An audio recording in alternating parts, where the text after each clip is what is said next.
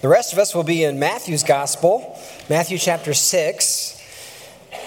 We're learning about the Lord's Prayer. Matthew 6 is on page 811 in the Bibles there nearby. We'll recite the Lord's Prayer in just a moment. I'd like to read a little bit before we get going, though. We're learning about the Lord's Prayer, going line by line. It's a marvelous prayer. In fact, I learned recently that the Lord's Prayer and the Nicene Creed are the two things that the Protestant church, at least, is using in North Korea and very dark places like that to disciple, because they can't smuggle in Bibles easily. And so the Lord's Prayer is very, very helpful to memorize and to think through as a disciple of Christ. Matthew chapter 6, I will begin there in the 9th verse and read through verse 15. We're talking about this line, and forgive us our debts. As we say it probably, forgive us our trespasses. But listen now, Jesus says, pray then like this: Our Father in heaven, hallowed be your name. Your kingdom come, your will be done, on earth as it is in heaven. Give us this day our daily bread, and forgive us our debts, as we also have forgiven our debtors. And lead us not into temptation, but deliver us from evil. For if you forgive others their trespasses, your heavenly Father will also forgive you. But if you do not forgive others their trespasses, neither will your Father forgive your trespasses. I feel a need to pray for God's help, and I'm going to pray and ask, actually, because you've been sitting here a while, to stand, please. We're going to recite the Lord's Prayer after as I begin the prayer. I will lead you at some point. Just pay attention and you'll get it, okay? Let's recite the Lord's Prayer in just a moment. But first, let's just cry out for his help. Father in heaven, we need you to work in us, to give us eyes to see, ears to hear, and a heart for understanding. Apart from your mighty work, O great Holy Spirit, Spirit of Christ, we will remain dead in our trespasses and sins. We will misuse your prayer, misuse you, and then misuse others around us, maybe even ourselves. Forgive us our sins, which are many, and cleanse us from all unrighteousness. I pray now, as we will all unite in our Lord's Prayer, as Jesus taught us, saying, Our Father, who art in heaven, hallowed be thy name. Thy kingdom come, thy will be done, on earth as it is in heaven. Give us this day our daily bread, and forgive us our trespasses, as we forgive those who trespass against us. And lead us not into temptation, but deliver us from evil. For thine is the kingdom, and the power, and the glory, forever and ever. Amen. You may be seated. Thank you for praying with me. We're going to talk about forgive us our trespasses. This is that one line. There's only a couple places in the Lord's Prayer where when we're praying, it even happened even just now, where it sounds like we're mumbling because we have differences of how we pray this. And there's a variety. There's three key ones I hear commonly. Forgive us our trespasses as we forgive those who trespass against us. That's one form. I'm not going to have a show of hands to figure out by voting which way is the most common. Another one is forgive us our debts as we forgive our debtors. That might be how that's how I grew up learning it. Or the more contemporary version of forgive us our sins as we forgive those who sin against us. Now, we aren't in the Church of Christ. Those differences don't come from a conflict or contradictions within the church. I would say even in some unclear places in pulpits, still we're clear on this, that Jesus Christ came to forgive us of our sins. And we're trying to express that in the Lord's Prayer. In fact, the differences in that verbiage, as we have recited that prayer, perhaps your whole life you've recited it in one form or another, the differences stem not from disagreements in the church on how we're forgiven or what that means, so much as Jesus himself uses different terms. He actually does. I would say he uses, in the rest of the Lord's Prayer, he doesn't really deviate in Matthew's recording by the Holy Spirit of what Jesus prayed from that version of Matthew 6 and Luke 11. The only place that really we see a really change is how Jesus describes the word sins. He does use three terms at least: sins, debts, trespasses. And I would suggest to you that perhaps he uses three terms not because Christ himself was confused, but that he was quite earnest that you would get this right. That you'd understand how to be forgiven, that you should be forgiven, that you need forgiveness. There are three terms there. The first one I wanted to look at, and they all mean the same thing, by the way: forgive us our sins. We're trying to figure that out. But here's the thing. We have a major sin problem. You might say it that way. We have a big sin problem, and I know sin is, I think it was Carl Menninger in his book that was published before I was ever born, Whatever Became of Sin. And he's arguing that even before I was born, sin kind of got outdated. It's a term that's not used, and I would say, I don't know if that's true or not, but I can definitely say the sense of guilt has disappeared in our time. The things that people used to feel guilty about, as we have increasingly deviated from God's design for the human person, less and less do people feel guilty, but their conscience is seared, just as the scriptures warned us. So sin is a problem, or you might say trespassing is a problem. We've gone, trespasses, crossing lines we're not supposed to cross, right? You see a sign that says, thou shalt not enter, private, this is my space, don't go across this space. And as soon as you see a sign, you're very inclined to cross that space to see what's beyond the sign, right? That's the human heart, trespassing where we should not go. And then there's the really poignant way of saying it. We have racked up a debt we cannot pay. A debt. So there's sin, trespass, debt. I'll talk about those in a minute. I think this problem of sin is pervasive. And even in the last century, one man I appreciate in print, a guy named C.S. Lewis, he noted in the 20th century, he's put it this way: the barrier I have met is the almost total absence from the minds of my audience of any sense of sin. If you don't know you have a problem, you won't know you need help. You won't know to look for a solution. If you didn't know you have cancer, you would have no reason to go to the doctor, perhaps. That scholar, D.A. Carson, who wrote what I think are the best commentaries on Matthew and John's gospel, very helpful to me, at least personally. And he's often doing evangelism and outreach on the universities, even to this day. He still does that in his, I think he's late 80s probably. He's still trying to reach the lost for Christ. And he says, my continued problem is that when I go on the universities, that students have no sense of sin. They know how to sin well enough, but they have no idea what constitutes sin. That's what he writes. They know how to sin well enough, but they have no idea what constitutes sin. Sin's a real problem we have. We don't always fully know it. I think probably every person above the age of 4 can attest to the reality of being caught in a lie by your mom or your dad. And what was your response? Let's add additional lies. Let's add more lies and try to escape the consequences of doing what I knew I shouldn't have done. And eventually that house of cards, what does it say? It collapses, right? We get found out. Right? I think that's universal. I'm not going to have a show of hands, but I know I have tried that. My mom can testify to that probably. Though I think she has thrown my sins as far as the east is from the west. Thank you, Mama. But man is really in trouble, and we don't really fully know it.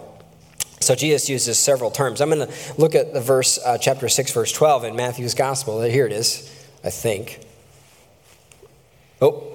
There it goes. I don't know if I did it or Tony, but either way it worked. Thank you. Matthew chapter 6, verse 12, forgive us our debts, as we also have forgiven our debtors. That word debt in the Greek is this simply of a debt or one's due. Those of you who care, it's a phaileme. It is essentially you have money or goods or services that is owed to a certain person. It's a unique word. It's used here in Matthew chapter 6, verse 12, and one other place in the New Testament, Romans 4, verse 4, where Paul writes, now to the one who works, his wages are not counted as a gift, but as what he is due.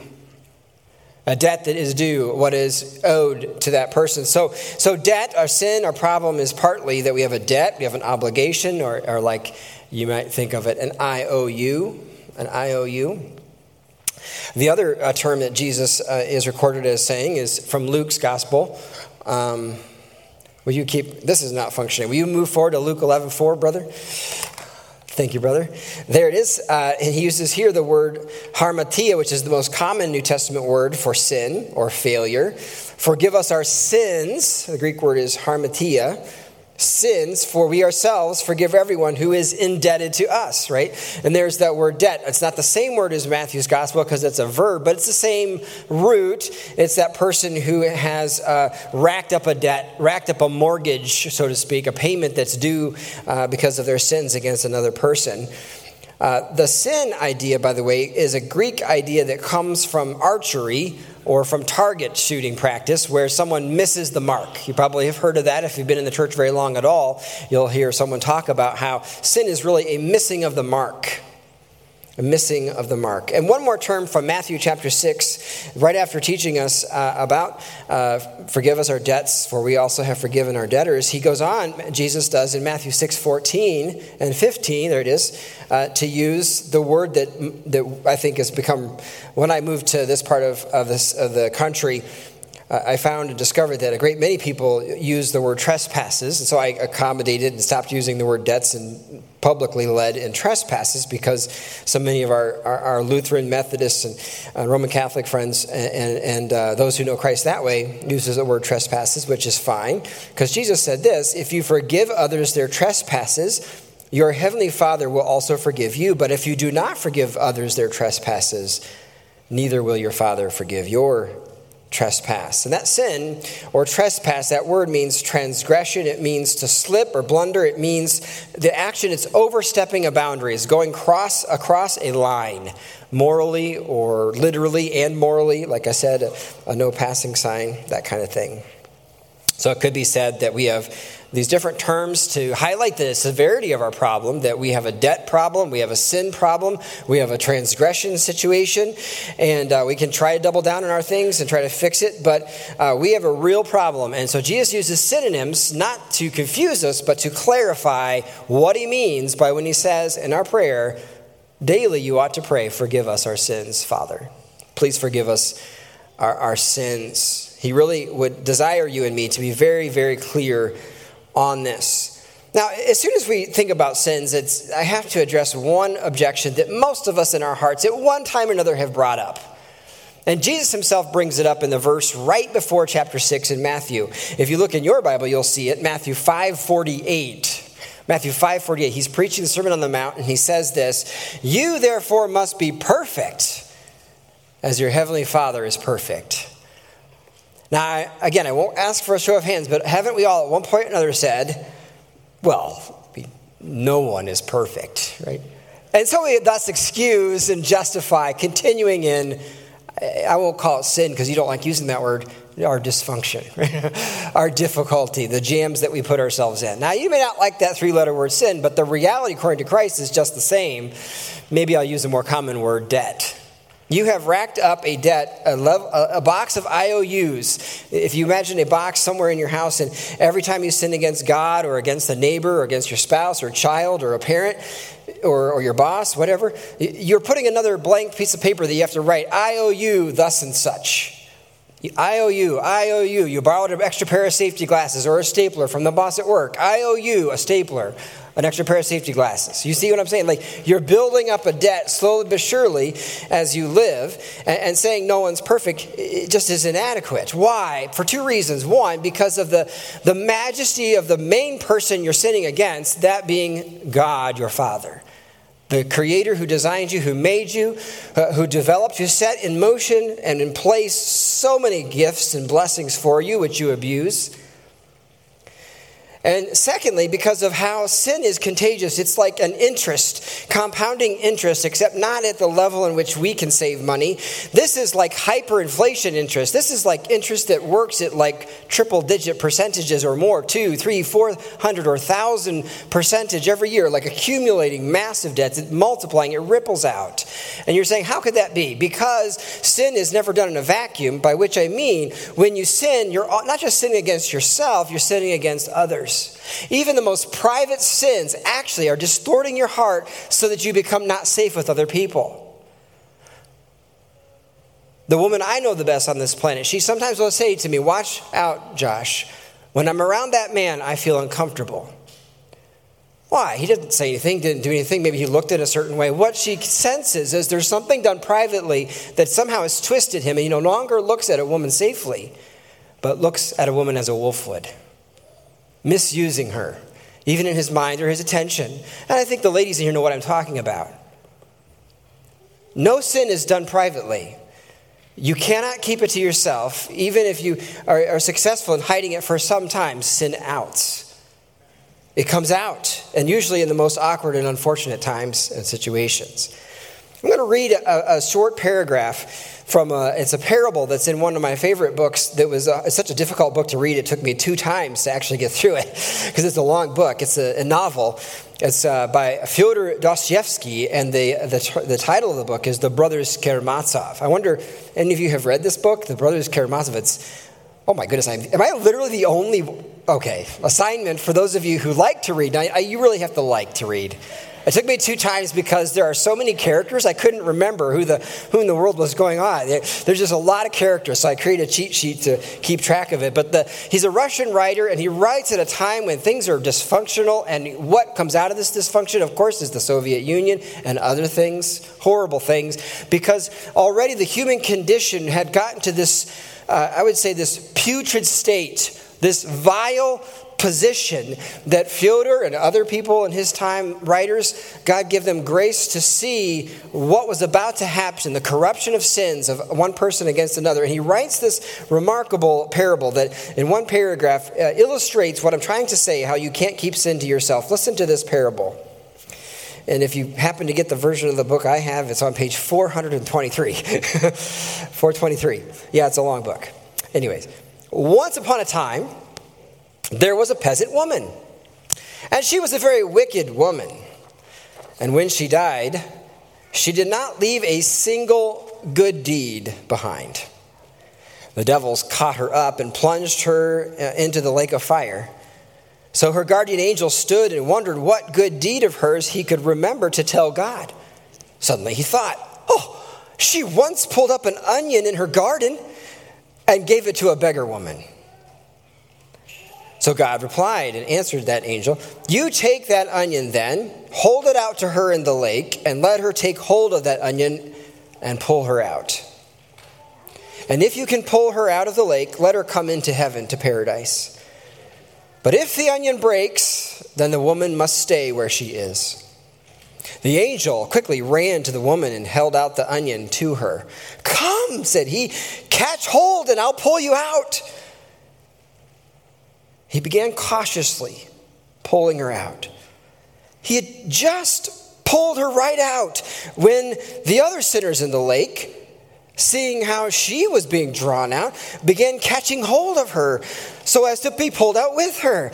But she, being a very wicked woman, began kicking them and saying, I'm to be pulled out, not you. It's my onion, not your onion.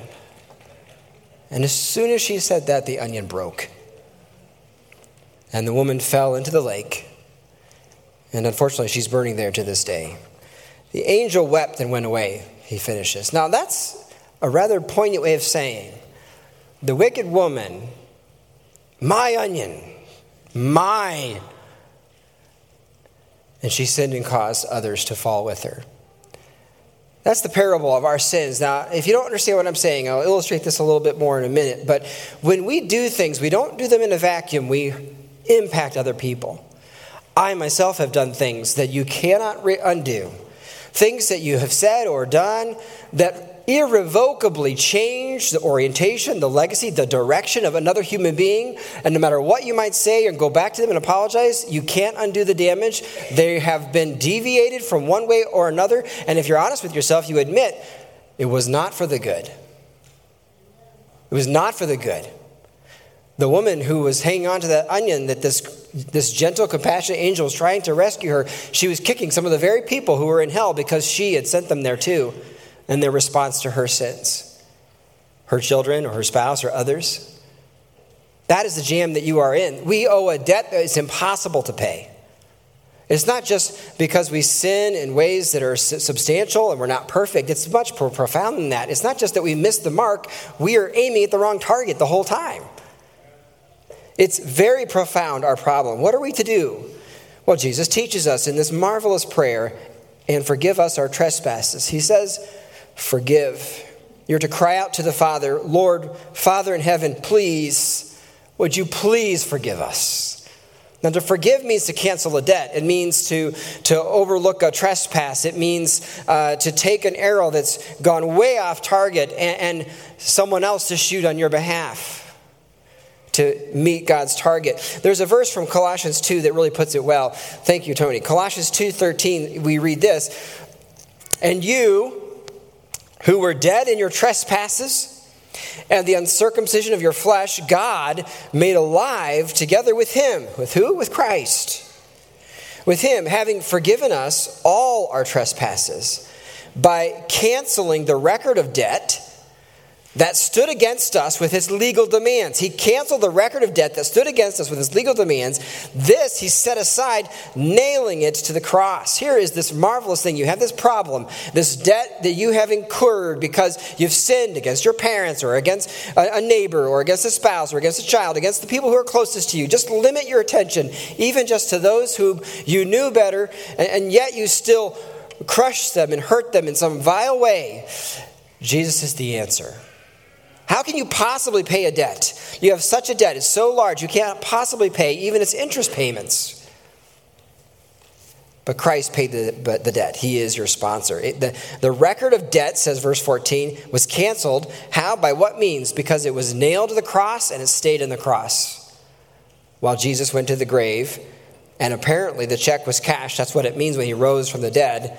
The check cleared the bank. Your debt is forever gone, as far as the east is from the west. Now, think about that from this woman's perspective. Remember the woman with the onion?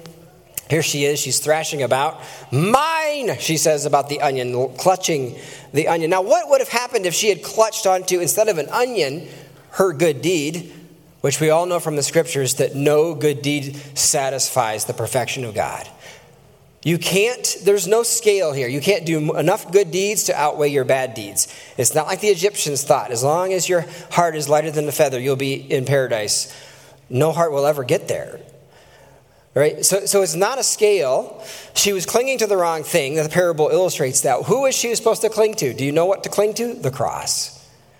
You're to cling to Christ. What if in the parable, 2.0 parable, she was clinging to Christ and she's hanging onto the cross and Christ is lifting her up out of hell, out of that horrible place, and she's thrashing about still. Actually, she wouldn't be thrashing if she was hanging on to Christ, because she would know that Christ saves her utterly, and perhaps he could save others who would hang on to her through Christ. What if her spouse, who had, in reaction to her sin and her wickedness and her surly way, her constantly nagging and all the things that he reacted in sinful heart to her sin, and he was now in hell. What if he had grabbed a hold of her? What if instead he looked and he accused her and said, you shouldn't be out of here. You did horrible things to me, and I'm in this horrible place in part because of you. What would she say to him then? This is the marvel of the cross, because not only does God show mercy, he shows justice in the cross. She would only be able to say, you're right, but I can tell you this, I have turned to Christ in repentance and faith, and he has guaranteed to cleanse me of my sin and to forgive me of my debt, and he can forgive you of your debt too if you only will look to him and cling also to the cross. And if you'll refuse to, still justice is done, because this is the reality of the forgiveness I have. It's not by what I have done, but what Jesus Christ has done. He died in my place for that sin. Do you see how justice is done? In fact, I would say more than justice is done, because he's not only the Son, as Jonathan said very well, of the living God, he is God himself. He paid what your sin incurred, the debt it incurred, and far more by the precious blood of the Lamb. So that even those who might accuse you one day of saying, yes, you got out, that's hardly fair because I'm in this jam. But you can point to Jesus and say, you can accuse me, but Jesus has promised not to be my accuser, but to be my mediator, my sponsor, and guess what? He can sponsor you too. This is the marvel of when we pray, Father, forgive us our trespasses. Because when you trespass against other, you are smearing that relationship. You're like flinging vileness on that relationship. You're crossing lines, and it creates this horrible problem. And it says in John 3, verse 16 and following, that God so loved the world that he gave his only Son, that whoever believes in him should not perish, but have eternal life. For God did not send his Son into the world to condemn the world, but in order that the world might be saved through him. Whoever believes in him is not condemned, but whoever does not believe is condemned already, because he has not believed in the name of the only Son of God. How can we pray, forgive us our trespasses? When you pray that, it means you are confessing, you're admitting that you have trespasses, that you have something that needs to be forgiven. And you're saying this, you're declaring this, you're requesting this of the Father in heaven who gave us his only Son. You are admitting and believing that God's provision in Jesus is sufficient for you. And no amount of, as Jonathan said very well, Pastor Jonathan said, what are you looking to save you? What are you looking for your rescue plan currently? Your self-salvation project will never work. In our branch 2, we talk about proclaiming Christ. And in that branch, a great discipleship system that lays out the gospel in detail and unpacks it. And the more that you unpack the gospel, the more rich you will be in Christ, the more secure. And you will know in that moment to hang on to the cross, not upon some onion. And there's this concept called the great transfer, where Christ takes off our filthy robes. He wears them on the cross and instead gives us his brilliant white, pure robes. 2 Corinthians 5:21 says this, for our sake he made him to be sin who knew no sin, so that in him we might become the righteousness of God. Your filthy robes can be exchanged instantly for the righteous white and pure, perfect robes of Christ if only you ask. You have only to ask. Look, every sin, it says that we will have to pay for every sin one way or another. Either you have to man up and say, I will cover this forever, or you'll have to say, I need a sponsor to cover it forever, Jesus Christ. Justice demands that. The people that we sin against are that precious, that eternal. Only through Christ will you ever be in heaven or be prepared or even be able to pray. And forgive us our trespasses. We often skip over that first connecting word in verse 12, and forgive us our debts, forgive us our trespasses as we are forgiven those who trespass against us. But the and is, it links this petition, forgive us our debts, to what came before. The first half is all about Father in heaven, about, Lord, would you get your way, please? Would you be hallowed? Would your kingdom come? Would you have your will done? I know it's done in heaven, but would you bring it here on earth, even in my life, please, Lord? And then you make it real personal and you pray, give us this day our daily bread, forgive us our debts, and lead us not into temptation. Do you see those three? They all connect, all are connected to this concept of daily. Daily we pray, forgive us our trespasses. What does that even mean? It reminds us that we are saved in two profound ways. One is the fancy word that the theologians use, justification, which means not that you actually are righteous, but you are declared righteous. Your go-between, your sponsor, Jesus met the standard. You will never and have not met the standard. He has, but he offers to be in your place. You are declared righteous. It's a one-time thing. Maybe the first time you pray the Lord's Prayer for real, that's when it began. That's when you had life. And in the courtroom, Jesus says, not guilty. And every time someone brings up an accusation against you, you say, but I'm looking to Jesus. He has forgiven me. That's justification. But that's not enough for God. He doesn't just want to have us declared righteous. He wants us to make us righteous too. That is, to put on the likeness of Christ. And that's this progressive thing called sanctification is the big word. It's us being squeezed, I'll call it, into the mold of Jesus Christ. Made little by little to look more like him. Now we are sinners, and Christians are to pray, give us this day our daily bread, and give us this day forgiveness for our debts, because we remain in the category sinner. I have said it time and time again, and I believe it till I die. We never graduate in this life from the gospel. In fact, the only answer to every one of our challenges is Christ. I think maturity in Christ does not look like you getting numb to sin, and because of Jesus, you're like, I'm covered, I'm good. That's not maturity. Maturity, as I see it in believers who are mature, they are increasingly sensitive to their sin. They're bothered by even the smallest of trifle of sins. Pastor Jonathan, again, he led us very well this morning in explaining that. 1 Corinthians 13 says, what does love look like? It keeps no record of wrongs. Another way of saying that is it keeps short accounts with his loved ones. You know what short accounts means? You admit immediately as you're aware of it that you fell short. Oh, maybe I used bingo in quite the wrong tone. He admitted that in front of us all, did he not?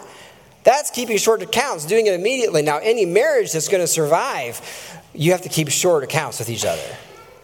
Right? Bitterness will poison any relationship and definitely a marriage. Unforgiveness, we'll talk about this next week, how that ruins our human relationships and certainly our relationship with God, as we'll see in a moment, or next week, I mean.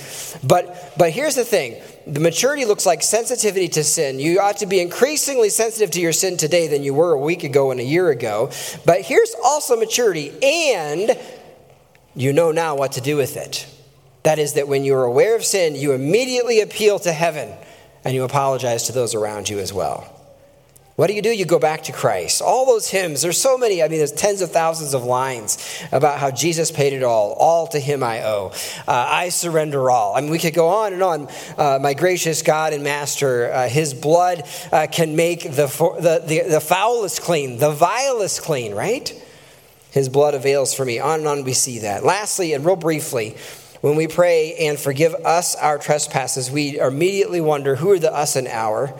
And the context reminds us in Matthew chapter 5, at the very beginning, we are told who Jesus is talking to, who he's teaching how to pray. Seeing the crowds, Matthew 5 verse 1, seeing the crowds, he went up on the mountain. When he sat down, his disciples came to him, and he opened his mouth and taught them, saying.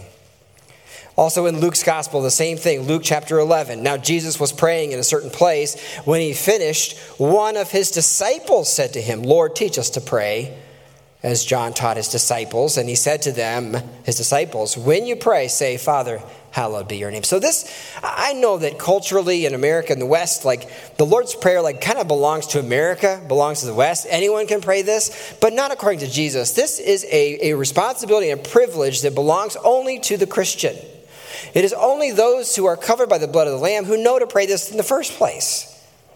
You understand? This is not a prayer that is done for those who are outside of Christ. This is a privilege of prayer for those who are in the family, those who are adopted sons and daughters of the living God. And so we pray daily, Father, forgive us our sins.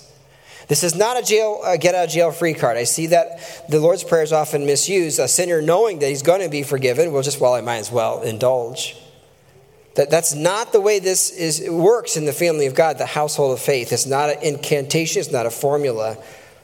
It's a petition that teaches us that God cares not only about our salvation, but our fellowship. Because our sins disrupt the nearness of fellowship. That's true humanly in our relationships on this planet, and it's certainly true in our relationship with God.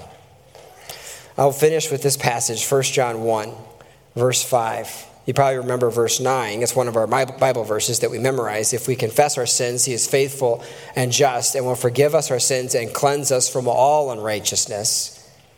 Wonderful, wonderful promise. But listen carefully to the words around it. 1 John 1, verse 5. This is the message we have heard from him and proclaim to you, that God is light, and in him is no darkness at all. If we say we have fellowship with God while we walk in darkness, we lie and do not practice the truth. But if we walk in the light as he is in the light, we have fellowship with one another. And the blood of Jesus, his son, cleanses us from all sin.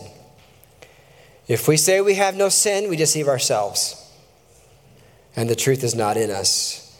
If we confess our sins, he is faithful and just to forgive us our sins and to cleanse us from all unrighteousness. If we say we've not sinned, we make him a liar, and his word is not in us. Beloved, I know there are many here who have very strong wills, because you're like me. Can't you be stubborn at times? One of the blessings of Scripture is that we have Simon Peter to look to. And you remember when Simon Peter was on a boat and they had a rough fishing day, and Jesus got in the boat and he taught the crowds from the boat, because there was a lot of crowds pressed in as kind of like a natural amphitheater. I've been to that part of Galilee and seen that area. It's beautiful. And he was in the boat, and after doing that, he sends Peter, let's go on out and cast our nets one more time. I know it's the wrong time of the day. I know, quit making excuses. Let's just try and see what I can do. And they throw the nets out and they get a whole lot of fish. Remember that? Do you remember, though, what Simon Peter responded to Jesus, what he said when that happened? He fell upon his face in the midst of the fish, probably. Depart from me, Lord, I am a sinner. I am a sinful man. That's what he said, I'm a sinful man. He understood what it is to be a disciple, that he's a sinner, and he came to Christ. And Jesus said to him, come follow me, Peter. I will make you a fisher of men. However strong you are, even Peter could pull 315 fish up from the beach. However strong you are, you still need Jesus. You still need Jesus. Let's pray. Father in heaven, I thank you for your mercy in Christ. There are some here who haven't really done business with you, have not really taken the full account of their sin or laid the bill at the table of Christ and recognize they cannot pay it. Their bank accounts are insufficient. Their good works will not work. Right now, as they're trying to figure out what to do, help them to listen to my prayer and to personalize it. Father, even recently, I know what it is to have the old man, the flesh, my sinful ways come out. Forgive me of my sins. I look to Jesus alone to cover my sin, to make me right with God and right with others, and to save me utterly. And since you have offered to save me, you now own me. And you are my master, and I will follow you wherever you bid. I am hoping, Lord Jesus, that as I follow you, I will look more like you. And as I look more like you and treat others around me as you would, that little by little, my relationships would flourish. That you, Jesus, would be at the center not only of my life, but of my marriage, of my family, at my workplace, in my community. That you would save me to the uttermost. And oh, that there might be a day that, as the parable said, because I cling to the cross and have been brought out of a pit, a fiery pit, that others, seeing Christ in me, will be drawn up too. That you might save us to the uttermost from known sins and from sins we don't even recognize. Thank you, Jesus. Come back soon and banish sin forever. In Christ's name, amen.